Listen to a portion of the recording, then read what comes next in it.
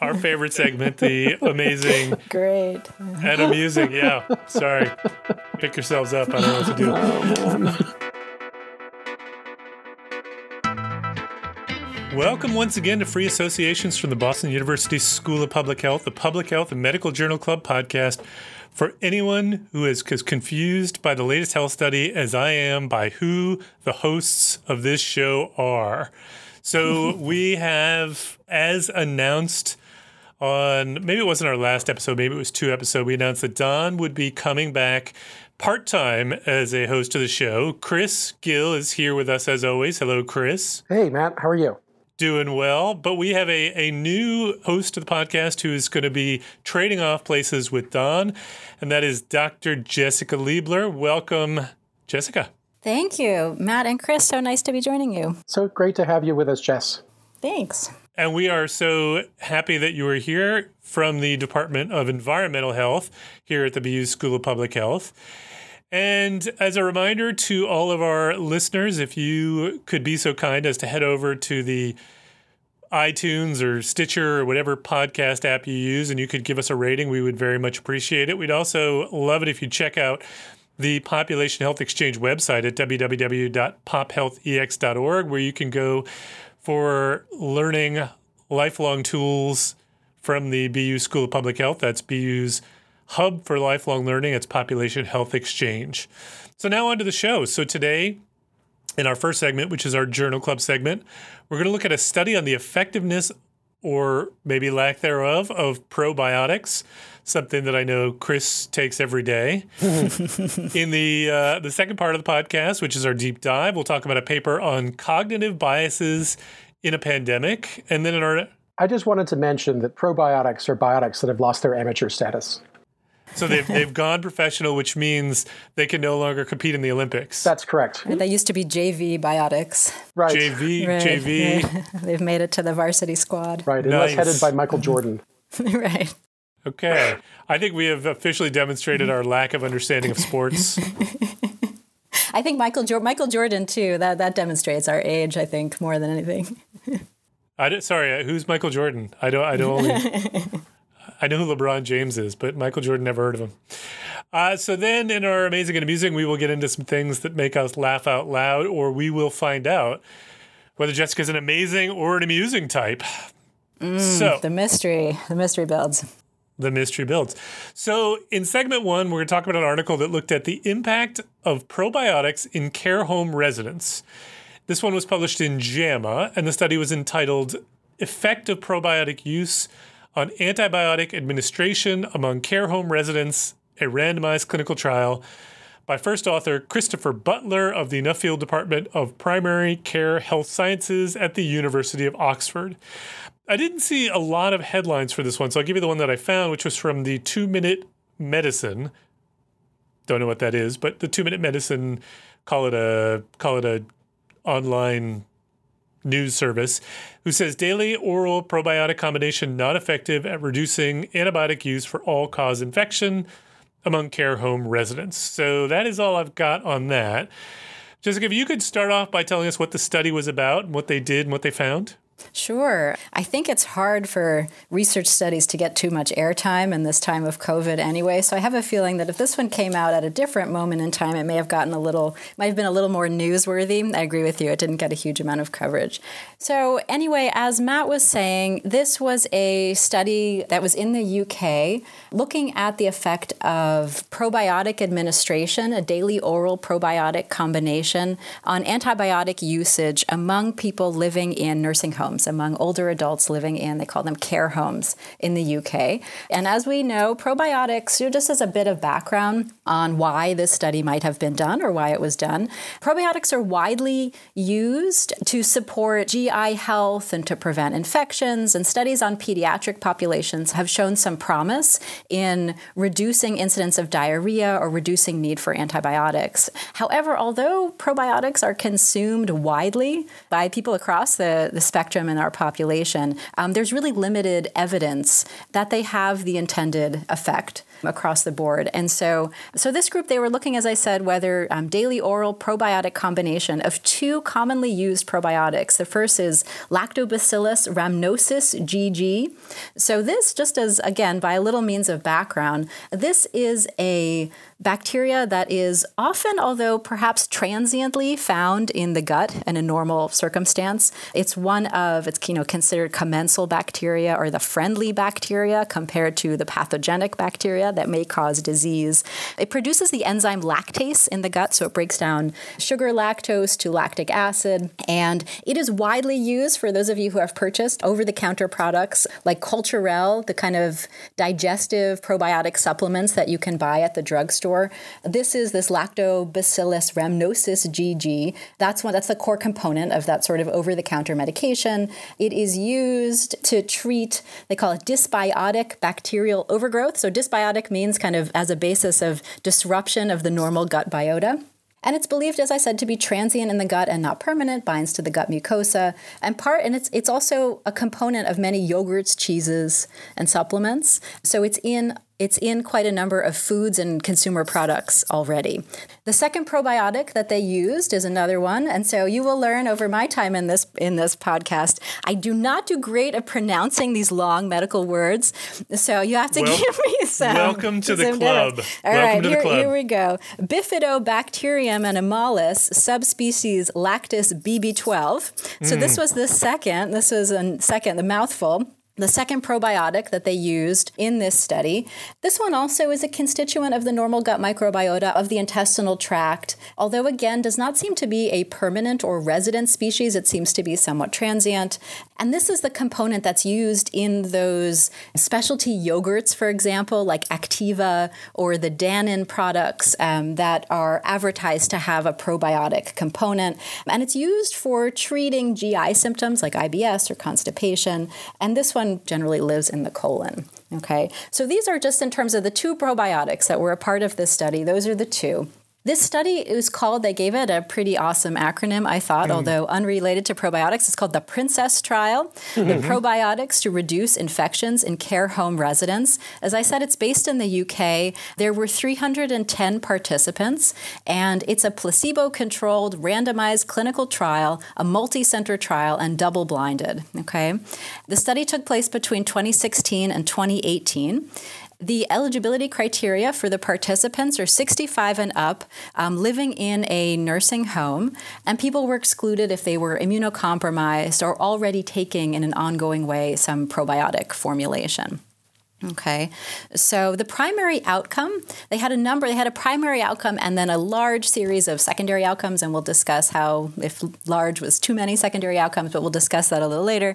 Their primary outcomes was the total number of systemic antibiotic administration days over the total number of days the participant was observed in the study.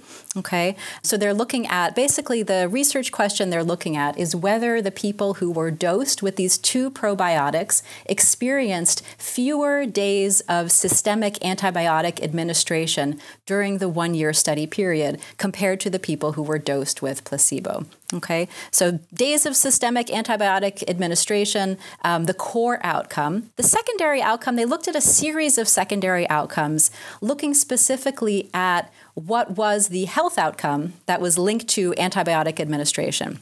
So total number of days of antibiotic administration specifically by different sorts of infection categories over their participant days. So some of the infection categories they looked at were UTIs, were gastrointestinal infections, were respiratory tract infections, and then they further distinguished between upper and lower respiratory tract infections. They looked at SSTIs, skin and soft tissue infections, unexplained fever, diarrhea, antibiotic-associated diarrhea, Clostridium difficile, C. diff incidence. And then they also used a bunch of quality of life metrics to see if the probiotic administration was associated with quality of life or well-being metrics. They used 2 validated scales in this population of older people. They also looked at pathogens in the stool.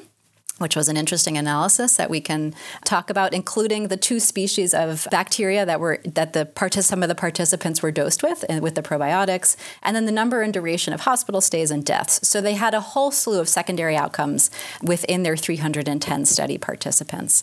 And so what happened in this study is study team nurses made weekly visits to each of the care centers and recorded all kinds of weekly data for the study participants, including the amount of probiotics that was given and the amount of placebo, signs of infection, use of antibiotics, any kind of reported diarrhea, hospitalization, adverse events. And they also had, one of the benefits of this study was that they have a tremendous amount of dietary data, medical data on people who were living in nursing homes. Their every move in a good nursing home should be categorized and denoted in their medical record. So there should be a lot of fairly high quality data on exposures, on health, on outcomes, on food, and on all sorts of other things regarding these participants. So then the study nurses collected medical data from the patient's daily record. They administered here's a couple health utility scales, the Euro-Qual Group 5 Dimension Self-Report, the EQ5D, and they also administered the ICE-POP capability measure, which is the Older People Wellbeing Questionnaire. I enjoyed that. Those two names. I like the ICE-POP. Yeah, ICE-POP. It's like, a chill. So they collected these measures at baseline 3 months and 12 months.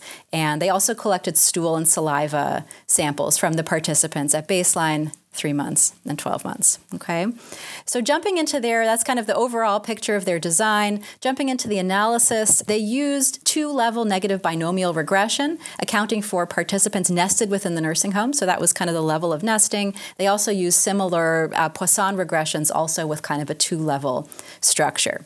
They did note in their section on statistical analysis that because of the sheer number of secondary outcomes, the analyses for these secondary outcomes should be considered exploratory because of multiple comparison problems, and they did not do any adjusting for multiple comparison problems. Okay. So for the 12-month study period, at the end of the 12-month study period, we'll jump into some results. About 63% of the participants were alive, and I don't have a good sense as to whether or not that's good or not on the basis of nursing home populations, but I don't know, it seemed okay to me. And so as it related to their core research question, looking at whether the probiotic versus placebo was related to different number of days of systemic antibiotic treatment, they did not find a difference between the probiotic group and the placebo group. So in the probiotic group, over the study period, they had the mean antibiotic administered days was 12.9, so a little less than 13 days of antibiotic use in the probiotic group during the study period, and the confidence interval ranged from 0 to 18, a little more than 18 days. For the placebo group, it was 12 days, with the confidence interval, 95% confidence interval, ranging from 0 days to about 17 days. Okay, the mean difference in antibiotic days was 0.9 days, so a little bit less than 1 day. With that confidence interval obviously crossing 0, so -3 days and a little bit, going up to about 5 days, and their adjusted incidence rate ratio was 1.3, okay? And again, with the confidence interval 0.08 to kind of 1.6, okay? In looking at their secondary outcomes, they noted a few things that are worth mentioning. First of all, they noted more lower respiratory tract infections among the probiotic group compared to the placebo group. And this was a statistically significant finding at the 5% level. So the incidence rate ratio was 1.4. Okay, and 1.1 to 1.9 was the confidence interval there. So, a surprise, the probiotic group seemed to have more lower respiratory tract infections than the placebo group. They also found longer duration of infection for those who had, this is a mouthful, longer duration of infection for those with more than one systemic infection among participants in the placebo group compared to in the probiotic group compared to the placebo group, but the effect was very small, with the incidence rate ratio being just 0.1. Okay, and they didn't find other differences in the treatment and the placebo group by infectious disease outcomes, by hospitalization or death.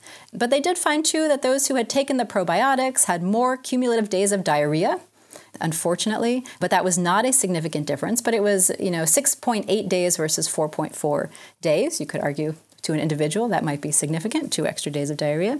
The probiotic group had a lower well-being score at the 3-month follow-up, but not at baseline or 12 months. And so the authors didn't really jump into that finding as too important. What was very interesting to me in looking at this, one of their findings too is, as I mentioned earlier, they look to analyze stool for the probiotic bacteria that they were dosing the treatment group with. And so as they looked in the stool samples at baseline, they found these probiotics in both groups, in both arms of the study. And that's probably to be expected, given that at times these are natural constituents in the gut microbiome. In fact, though, what was interesting is that more of the stool samples from the placebo group seemed to grow the bifidobacterium compared to the probiotic group, and also 25% of the placebo participants provided stool samples that grew lactobacillus, which was one of the 2 probiotics as well. Probiotic group had more samples that grew C. diff, and it's, and the authors note, and we note too, that these are very small counts here. So in terms of, determining whether or not these levels are important, that's a separate question. But it does speak to the possibility that the delineation of the treatment was not pure, so to speak, that the placebo group also was exposed either exogenously or endogenously to the very probiotics that were part of this study, that were part of the treatment. And so the authors touched on that, although maybe not as much as I would have asked them to. So in any event, I think we could certainly jump in and talk about it. It's definitely an interesting study. I think there's some things they could have done to speak a little bit more to the microbiome and things that they could have done to speak more to their underlying biological argument as to why oral consumption of probiotics would affect systemic infection that would be treated by antibiotics, and kind of what is the biology there beyond kind of GI conditions. So anyway, I will let all of you jump in. That's the background. All right. So overall, you'd say that a randomized trial showing no benefit to probiotics. Chris, what do you think? Are you going to sell your stock in probiotic companies now? Well, if I had any disposable income that would allow me to have bought stock in anything, maybe I would have spent it on something else. I have to confess that I'm not terribly surprised by the results of this study, and I say that with acknowledging that I have been very long a skeptic of the probiotic field, and my skepticism kind of rested on a few points. One is that many or most of the studies that I've read in the past on probiotics did not seem to be terribly well designed, so that they were vulnerable to selection and ascertainment bias or other biases. And so I wasn't terribly persuaded by the results when they were positive, and a good many of them are negative. So it's really reassuring to me to see like what I see here is a very meticulously done, carefully done, randomized, blinded, double-blinded, controlled placebo trial with meticulous attention to all these different outcomes, which acknowledging that there's a couple of suggestive, sort of tantalizing hints that maybe there was an adverse effect related to probiotics. Overall, I'd say that the result was a complete wash. That it didn't seem that probiotics did anything. And the second sort of source of my skepticism is that I can't sort of figure out mechanistically and biologically or immunologically why it should work in the first place. Right. And as you point out, Jessica, both of these bacteria are normal constituents of the healthy gut. So I don't quite understand why, what the theory is behind how adding them in when they are obviously being exposed regularly from the environment, why that would make any difference. And I don't get that. And it's also sort of coming on the heels of quite a lot of interesting research in the last 5 to 10 years about the microbiome of the intestine, which has turned out to be extraordinarily complicated, an ecosystem with all sorts of reciprocal loops of interaction between literally thousands and thousands of different bacterial species and yeasts, as well as parasites. And it is a complex ecosystem. And so one would sort of wondered, well, heck, why would throwing one particular bacterium into the middle of that have much of an outcome on anything when the whole thing is so complex. It just seems like you're asking a lot of this one intervention. And so to see it come back as like, in a very carefully studied way that there is really no impact whatsoever does not surprise me, but actually confirms all my prior skepticisms. Yeah, I have to say I share some of your skepticism going into it. And I do want to talk at some point about the impact that some of the prior trial work might have had on the feelings about whether or not this was going to work a priori. But I'm interested to know whether or not, if we were to play devil's advocate and take the other side, is it possible that this is not a large trial? So there was what, about 300 odd people in the study. It's just one study, and maybe it's the wrong population. Maybe these patients were too old to benefit from probiotics. Jess, what would you say to that? It's a good question. I mean, I think my understanding, and Chris, I know Chris has also been engaged in some of these studies on the microbiome, that the gut microbiome is fairly stable in adult life, with the exception of times of illness. And it's even unclear if kind of dietary studies, and some that I have read have been quite dramatic in terms of doing a case crossover study where you're changing people's diets from, say, a totally meat diet to a totally plant-based diet, and then doing microbiota evaluations that actually very little changes in adults on the basis of these different exposures.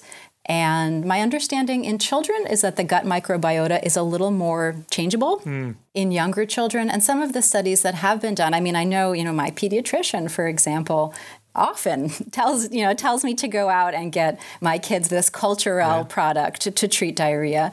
And so many of the existing studies have been done in children. However, I mean, this is clearly the population at risk for severe systemic infections. Populations in nursing homes take vast amounts of antibiotics, experience antibiotic-resistant infections at very high levels.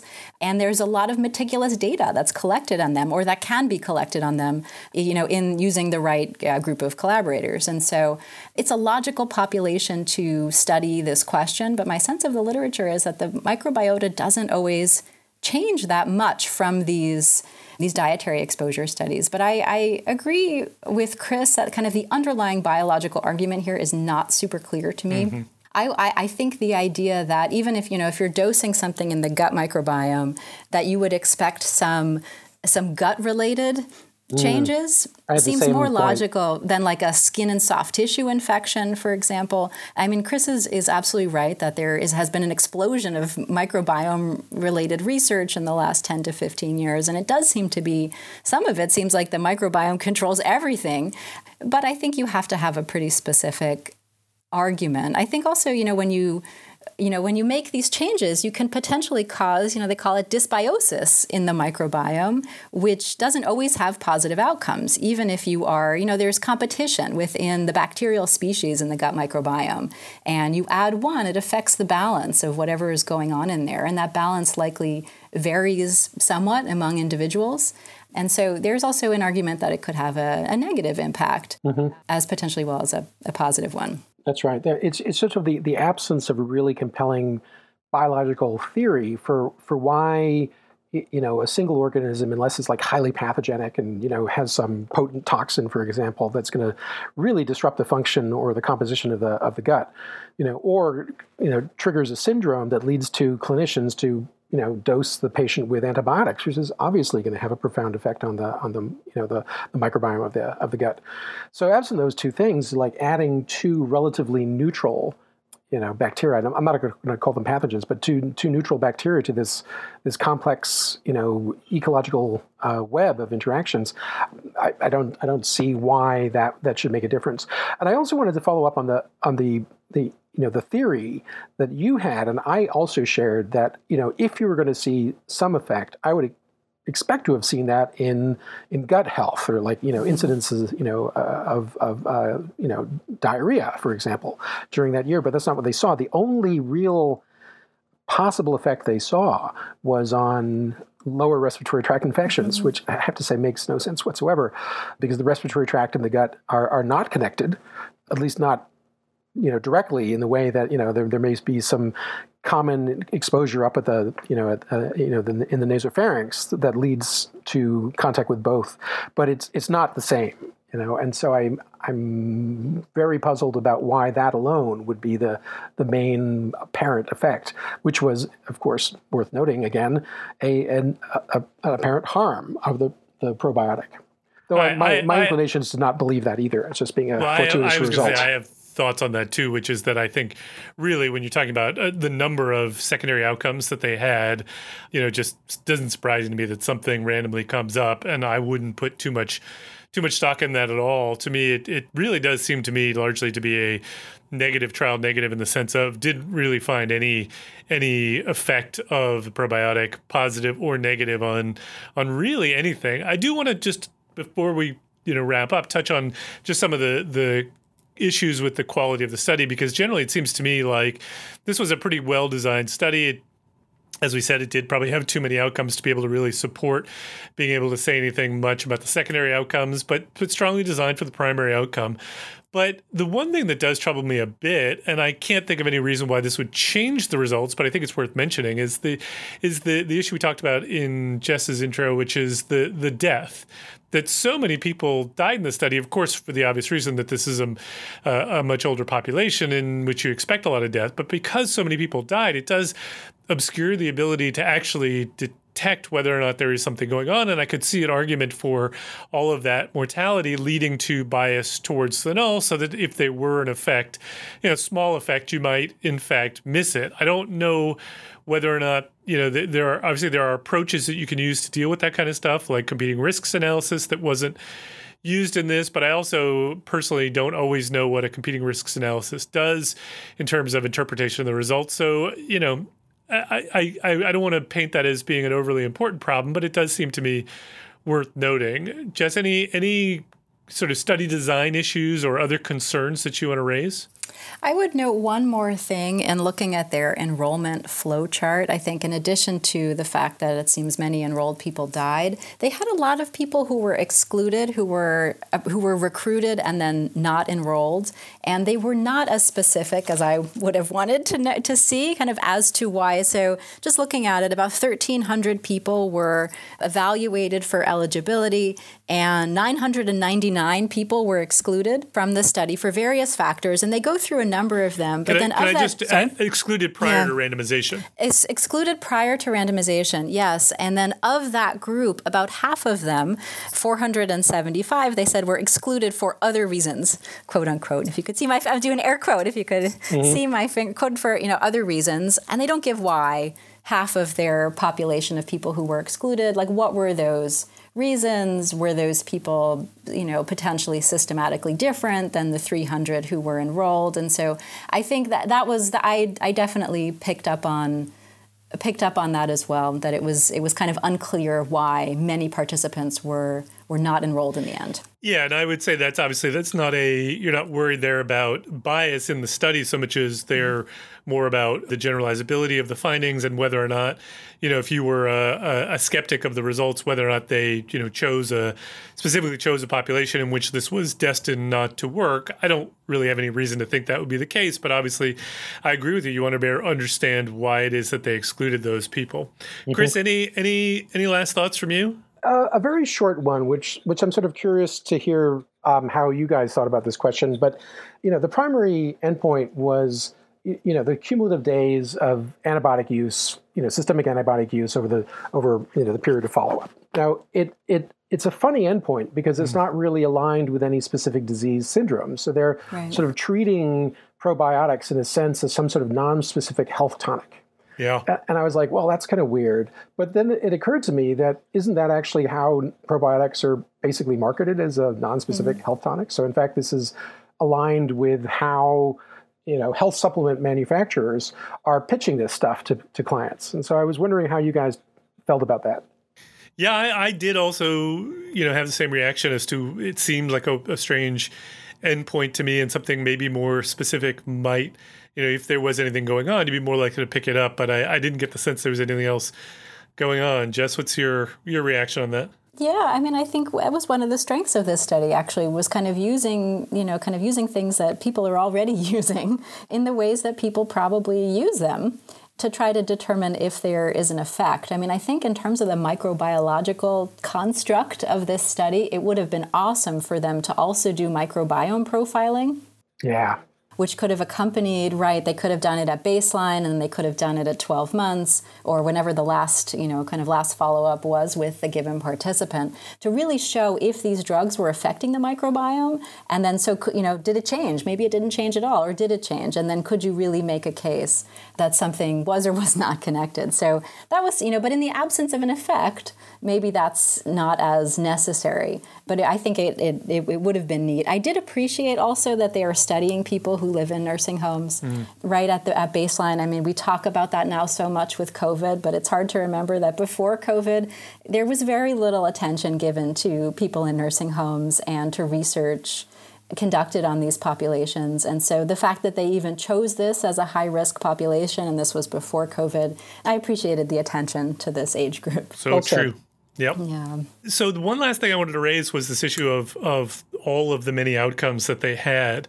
And I'm curious, I mean, I think I've said on this program before that I'm not interested in this idea of adjustments for multiple comparisons, in the sense that you're not going to convince me by doing I was going to say fancy statistical adjustment, but it's not that fancy at all. Most of them are really just dividing up your alpha. You're not going to convince me that something is more important just because, you had a very, very low p-value. But I do pay a lot of attention when there are a lot of outcomes. I get kind of dismissive of almost all of them. And I'm curious whether you all have the same reactions or you like these multiple comparison adjustments. Chris, do you put any stock in them? No, I don't think so. I mean, I was reminded by a paper I read a couple of years ago where someone had done a whole series of blood tests looking for, some effect of some drug. I mean, the details almost don't matter. And what they had found is that there was some change in the patient's hematocrit indicating that they these individuals were getting more anemic, had shown up as a signal. And though we don't love p-values, the p-value was quite small. I don't remember what it was. Doesn't matter. The p-value was quite small. But the authors said in their discussion that they were discounting it because they used the Tukey correction or something. And I was sort of, a little bit outraged by this because it seemed like, wait a minute, you have gone into this study looking to see if there are physiological, biological harms of this agent, and you have found one, and you are now discounting it based on some arbitrary statistical test. And I thought that was actually totally missing the point of this. Yep. So I don't know. I guess I'm with you. Fair enough. Okay, so I think we're all in kind of agreement that we don't see much going on here. We end up in the anti-probiotic camp, I guess. But for those of you who have your probiotic hate mail, you can send those to Chris, and I'm sure he'll happily take those. All right, so let's... My email address is mfox@bu.edu. By the way, can I just ask, so Jess, you mentioned that they use the BB12 probiotic or something like that. Is that related to BB8 from Star Wars? I think it might be. I think so. It might be. It must be, right? It came from a galaxy far away. It's 50% better. I assume so. All right, so let's move on to our second segment where we're going to talk about a Viewpoint article that was published in JAMA.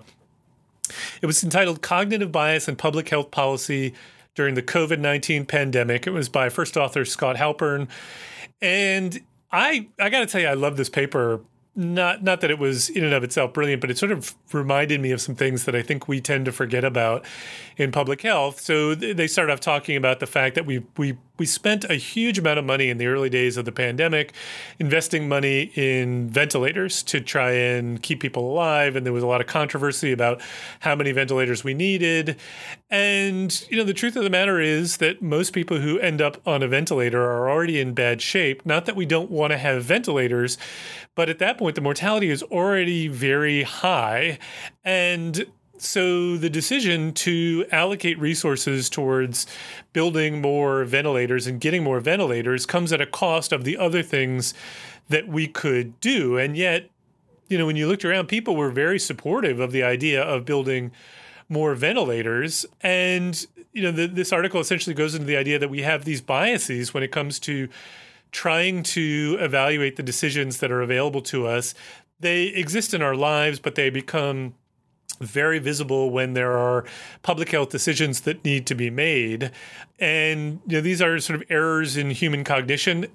Errors probably should go in air quotes. They exist for a reason, but they lead to some very predictable sources of bias. So the three that they talk about in this are the identifiable victim effect, present bias, and omission bias. So the identifiable victim effect is the idea that we as people tend to respond more aggressively to threats to identifiable lives.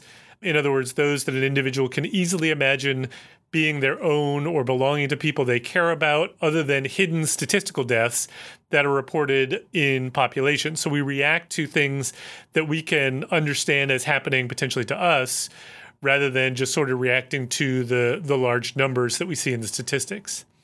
The second one is present bias, in which people tend to prefer immediate benefits over larger benefits that would accrue in the future. So we're much more willing to act on the fear of potential deaths from coronavirus that happen now than the potential results that could happen due to the actions that we take to coronavirus in the future, which may in fact be larger. And then the final one is omission bias, which is the tendency to prefer a harm occur by failure to take action that is a direct consequence of the actions that we take. So we don't want to be responsible for the results of our decisions causing harm, and therefore we would rather take no action if it's going to lead to harm than take action that is going to lead to harm. And these lead to kind of predictable problems in the way that we decide what we do about a problem like coronavirus. And I have certainly seen this in my own my own thinking about coronavirus. And so I wanted to get your thoughts on this. I don't have any specific questions so much as, do you see these things as being very real in your own processes of trying to decide what we should value and what we should be doing about coronavirus? Chris, what's your sense on these? Well, I guess the first bias, what do they call it? The identifiable victim effect. Victim bias. It can also be called the Joseph Stalin bias, right? Because wasn't Stalin the fellow who popularized the expression, the death of one person is a tragedy, but the death of a million is a statistic? Yep. Which is sort of ironic coming from Stalin. Yep. So I guess that's true, but I also sort of felt like this paper in general suffered from like the 2020 vision or the Saturday, the Monday night quarterback bias. Yeah. Hindsight is 2020. Hindsight is 2020, exactly. So, here we are criticizing the decision to fret about ventilator supply. But I think that's a little bit of an oversimplification. First of all, at the time, we did not know that ventilators would be so relatively ineffective at saving people's lives. And so at the time, it seemed like this is a perfectly reasonable thing to do. Now we know that most people who end up on a ventilator, who die on a ventilator, do so because we are unable to turn off the replication of the SARS-2 virus. And so the ventilator doesn't solve that problem. If you can't suppress viral replication, the ventilator does not help. So you need a drug that actually will do that, and then the ventilator could buy you critical time. So I think that argument to me felt a tiny little bit disingenuous because it's arguing now that had we known what we know then, we would have favored other things. Possibly true, but we didn't know it. So at the time, it felt to me like it was a crisis.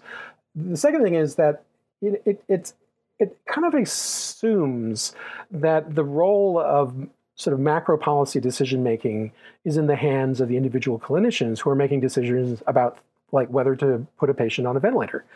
And that's not how doctors are trained. That's not how I was trained as a physician. My job was to assess the problem and to try to provide the most effective solution that I had to that problem. And if that was a ventilator, I would have used it. And I wouldn't be thinking about, triage of ventilators until the situation became so extreme where you really are running out of ventilators. And perhaps that happened in New York City to some degree, but it didn't happen elsewhere.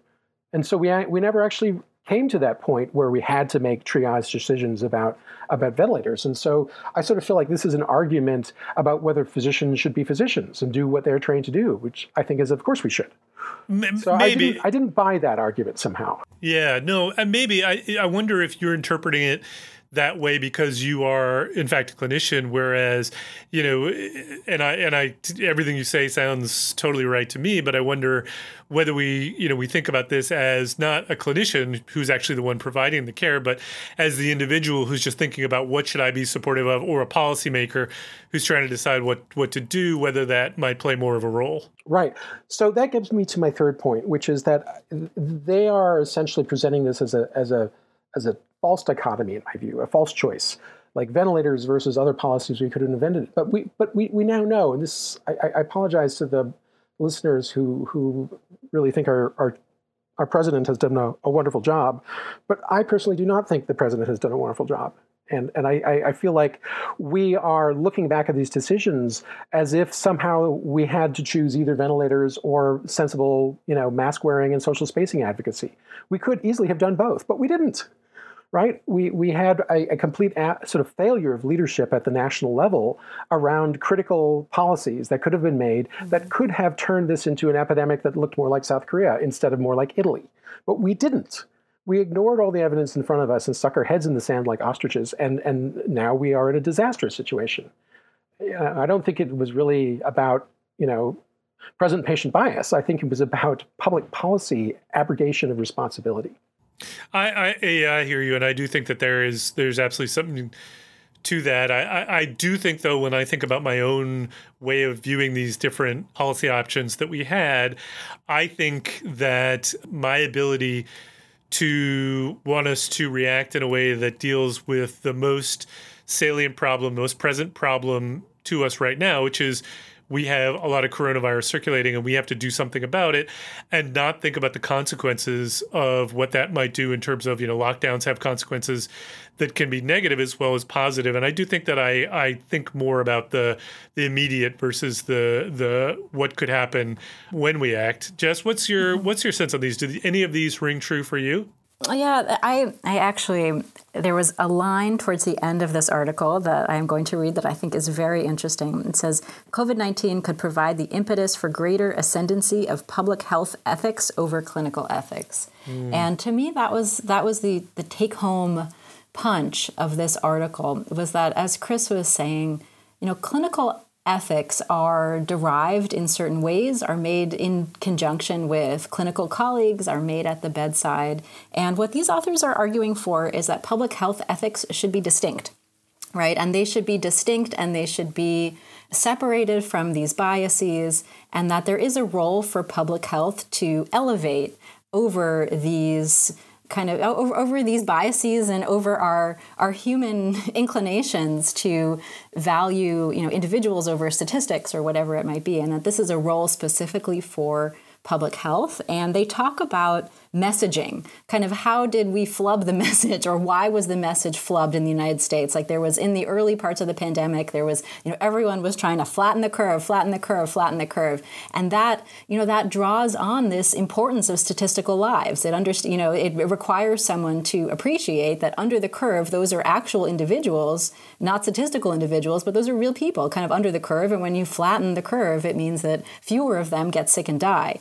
And so they suggest, instead of saying flattening the curve, we could have said something like, the lives you save could include your own, or, something like that, or that of your family, to try to kind of, bring home who exactly we are talking about.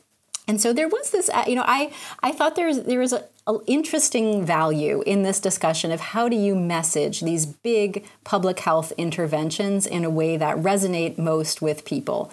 And, kind of identifying, now, and we're quarterbacking on Monday morning, obviously, that flatten the curve, it worked in some populations and not in other groups. It didn't have as much of a resonance in some communities and it did in others. And so what are different ways that we could message kind of public health interventions that kind of play into these biases that people have? Was kind of one. So I had kind of three thoughts. The first was this distinction between clinical ethics and public health ethics, and how are they distinct? And is this really kind of the ascendancy of public health ethics over what the individual doctor might do at the bedside? The second has to do with messaging. And the third was a concern that I had on this piece was, I do feel concerned, and this comes in part just talking to members of my family who don't live in the Northeast, where public health, the image of public health is losing in some communities. And we are not viewed very highly. We are viewed as being responsible for the worst problems that are going on right now in many parts of the country.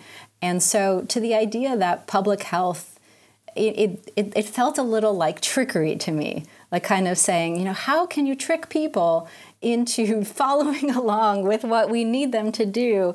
It was my concern was that, this sort of thing, it puts public health maybe further at odds if you say go against people's natural inclinations, message in a way that feeds into these biases. Mm-hmm. So I'm not sure if that exactly made sense, but that was something that just kind of rang through. I totally agree with everything you said, Jess, and I love the way you put it too. And it just makes me feel so sad, because we as a nation have faced, existential crises in the past. I mean, if you sort of think about World War II, right?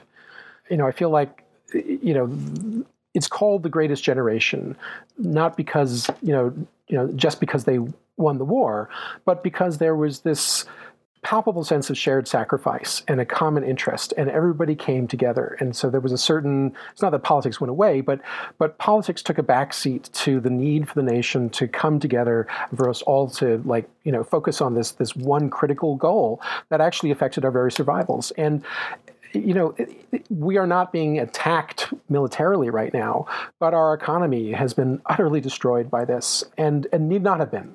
And people's lives, 158,000 as of this morning, have died in the United States. They need not have been. This was not an inevitable consequence of the COVID-19. To pretend that we were powerless in this is just disingenuous.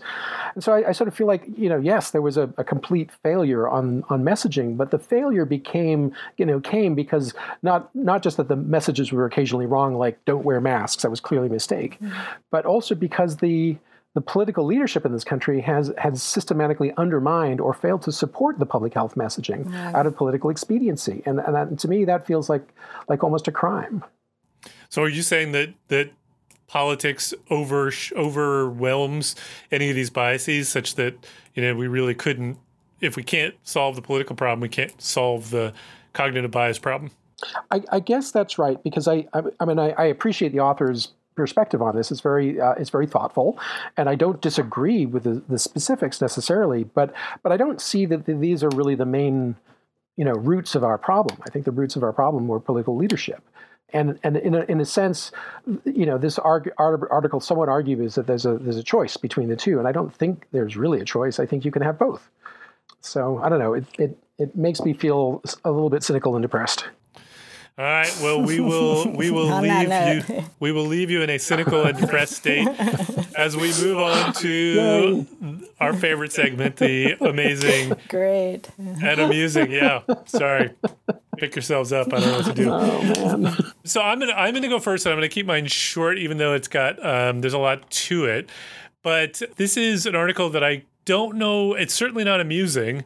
It's not amazing either. It's more depressing. That's why I thought I'd go first this time to just keep it going on. But did you guys see this article? It's entitled "Quantifying Professionalism in Peer Review" by Travis Gerwing. No.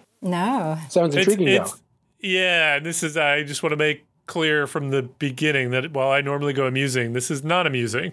So this was an article in which they were able to get reviewer comments from the field of ecology and evolution as well as behavioral medicine. And they got just under 1,500 sets of reviewer comments. They also did some case studies where they actually interviewed people, and they got the reviewer comments through this, I believe it's through Publons, but not 100% sure off the top of my head. And then they went through and they coded them for, comments that they considered to be professional or unprofessional. They were not just looking at professionalism, so they were also looking at instances of questionable research practices, unhelpful comments, things where they just sort of say, you're missing literature, but you don't actually say what the literature is, or comments that were superficial. But I think, clearly based on the title, what they were most impressed by was the negative comments. And negative in what sense, Matt? Unprofessional. Uh-huh. So let me give you some examples. So what they found was that overall 12% of the comment sets included at least one unprofessional comment. And I overstated things a little bit because when they actually looked at what they're actually looking at in the reviews, there were only 179 of them. So, but 12% of those 179 had at least one unprofessional comment. I can go further on Can you give an example or two? Yeah. So I will give you two. So one would be only the meagerest of efforts was required to see the value or lack thereof of this work. It's not very kind. Or utterly disappointed in the submission. It achieves nothing and was a waste of funding. That doesn't sound very kind either. It doesn't sound very kind, and it doesn't actually sound like it in any way helpful or what we want to be, I think, as a discipline, as academics. It is true. You read things that you do feel this way about sometimes, but it does nothing other than, make you feel good, I suppose, to really say something nasty like this or to say nasty things. And nasty is distinct from saying, I really disagreed. I felt that the paper was unpersuasive for the following reasons, and I would not recommend its publication because I think it's wrong.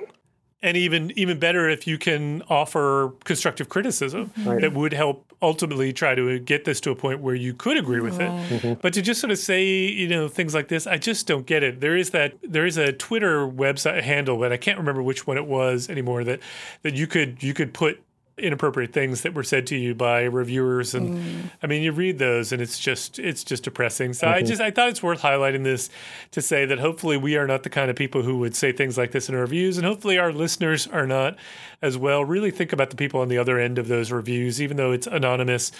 Those are real people who are getting those reviews, and saying unprofessional things really doesn't help. Yeah, especially for junior people early in their career, and for doctoral students and postdocs. And I always feel like that's tragic too, when people get those really negative, mean responses really early in their career, and then it can really affect your sense of self for quite a number of years professionally. Absolutely. Yeah. All right, Jess, what do you got for us? Sure. All right. Here's a question I know you've always been wondering about. What is the biological function of male facial hair? I feel like it's got to be to make us more attractive. That very well could be, especially now in the pandemic. I feel like everyone on Zoom is sporting some facial hair. So. I can't see Chris's current bearded state. Chris, where are you? Yeah, I'm hirsute these days. Hirsute. So there are three of us on this call. Yeah, 3 men on this call, and we all are bearded. Yeah. So this is very appropriate. So this was a paper that was published in a journal called, it's a biology journal. All right, a biology journal that I'll give you the title: Impact Protection Potential of Mammalian Hair, Testing the Pugilism Hypothesis for the Evolution of Facial Hair.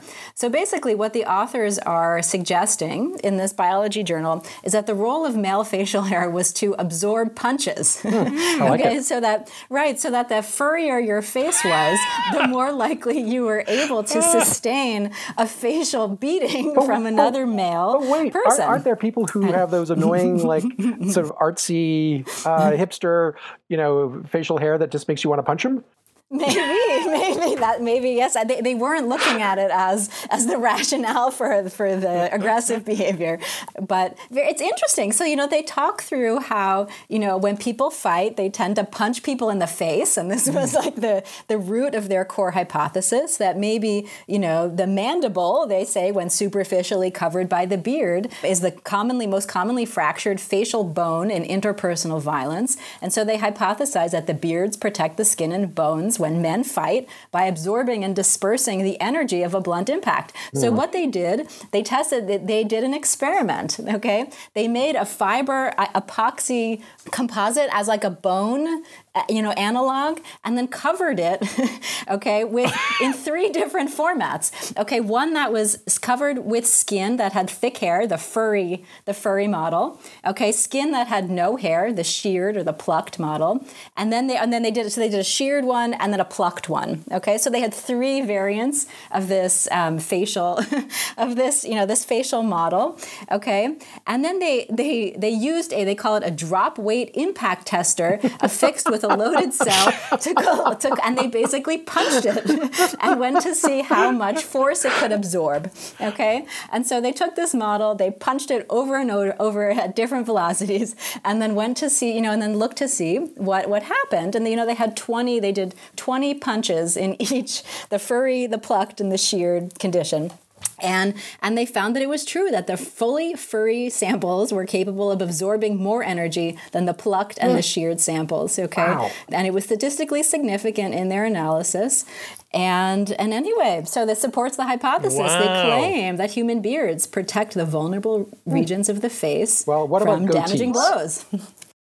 What about what, Chris? Goatees. Go, Yeah. but punch to the mouth only. Because I think you'd also have to look at the probability of being punched score as well as the impact of punch. I don't know. And also, like, there's, people get punched in the nose a lot, too, but there's, I don't know if that's, like, nostril hair. Oh, yeah, good point. Is explaining that. Ooh, right. the nose beard. We need a nose beard.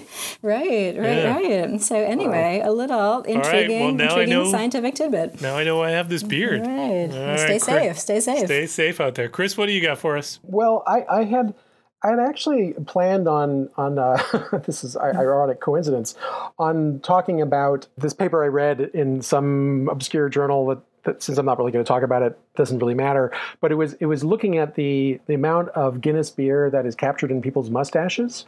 Over I think they tried to model it across Ireland or something, and they worked out that something like close to 500,000 pounds of sterling, like money, of beer was wasted because of the amount that gets trapped in your mustache over time. But the more I thought about it, I didn't really think that this argument made sense, because you do kind of lick your mustache, so don't you recover some of that? So I thought their methodology was weak. They didn't factor in the recovery, the mustache recovery, the slurping of your mustache. Okay, I don't know what you do with your mustache, but it's just lost to the wind. Anyway, so I decided not to talk about that, and instead I'd gone to the beach yesterday with my daughter and my wife, and we had a lovely day at the beach. We went to Cranes Beach, and one of the questions that came up as we were driving up is whether there are lots of great white sharks in the water. Because if you guys have the Sharktivity app loaded on your phone, you will know should I get it? that thing. You should get it if you want something else to be really anxious about. I would advocate to increase your anxiety quotient significantly, because the alert goes off constantly now. And there was one day, like a week ago on the Cape, I think it was August 6th. In fact, I'm certain it was August 6th, where I counted 26 great white shark sightings off the coast of Cape Cod. Wow. Yeah. Separate sharks, and not just the like same boom, guy. boom, boom, boom. Yeah. So you really start to think like, wow, I think I don't actually want to go swimming off the outer Cape or inner Cape, as it turned out, or much of Martha's Vineyard anymore. It just seems like this giant killer fish anyway. So with that in mind, I was primed to respond to this study that was in PNAS, as I often choose articles from, called "Humans Navigate with Stereo Olfaction" by a Chinese group headed by Yuli Wu in the Institute of Psychology and the Chinese Academy of Sciences.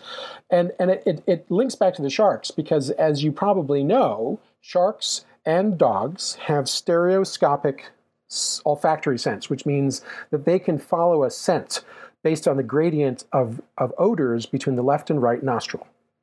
And sharks, of course, are really good at this, and this is how they navigate towards their prey. When someone's bleeding in the water, they feel it. It's not just that they're sort of swimming up the concentration gradient. They can actually tell that the concentration is higher on the right side or the left side and turn in that direction. And dogs do the same thing. And if you've ever seen a dog like chasing a scent in the field, you know that they do it. They're constantly kind of scanning left and right and then making these turns.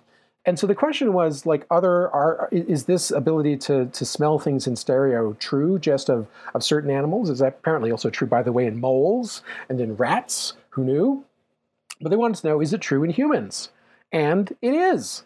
Oh my gosh, it was. And they did this in this sort of like a cute and clever way, where they had people initially looking at a television screen with all these sort of dots blowing at them, like as if it seemed like going through warp space in Star Wars, when they pull the lever and the Millennium Falcon goes off into the distance and all the stars are flying by. So you can make the Kessel Run in under 12 parsecs? Right, I always figured that was like a distance, right? It sounds like there should be a time, but it turns out it is a distance. Anyway. Yeah.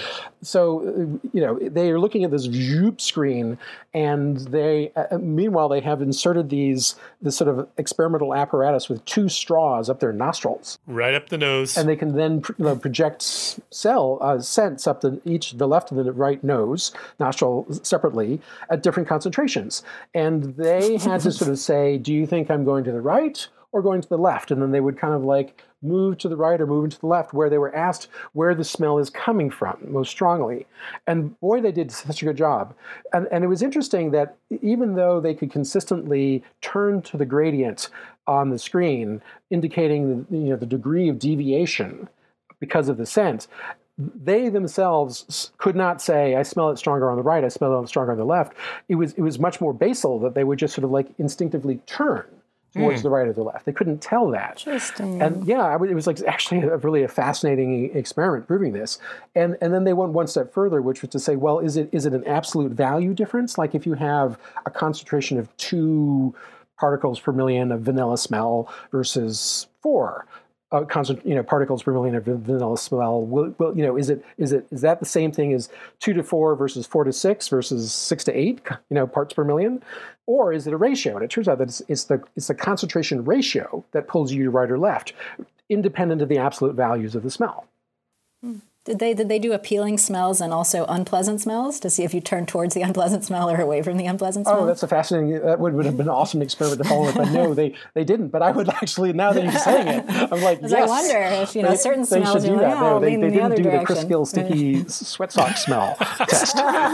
They went for the pleasant vanilla smell test, but humans can navigate by smell. And it's not just like it's stronger as I move to the right. It is the left-right gradient that's actually pulling them to the right. Very cool. Totally useless, but fascinating to know. All right. Well, that is the end of our program. If you got any feedback on this or any other episode, or you want to suggest a study or a topic for us to take on, you can tweet us at @PopHealthEX. You can tweet me at Prof. Matt Fox or Chris at ID.Gill. Or Jess, do you have a Twitter? I do, but it is hence unused. It is so maybe dormant. I should jump in. It is dormant. So maybe by next episode, I'll get it up and going. All right. I haven't been a big Twitterer, but maybe I should become one. All right. Well, you can do that, or you can find us at the Population Health Exchange website at www.pophealthex.org. We want to thank Leslie Talalian, Director of Lifelong Learning at the BU School of Public Health, for supporting the podcast, and Nick Guler for sound editing and having the most punchable face in the business. And I say that only because he has the biggest beard, not for any other reason. Thanks for joining us. We hope you enjoyed it, and we hope you'll download our next episode.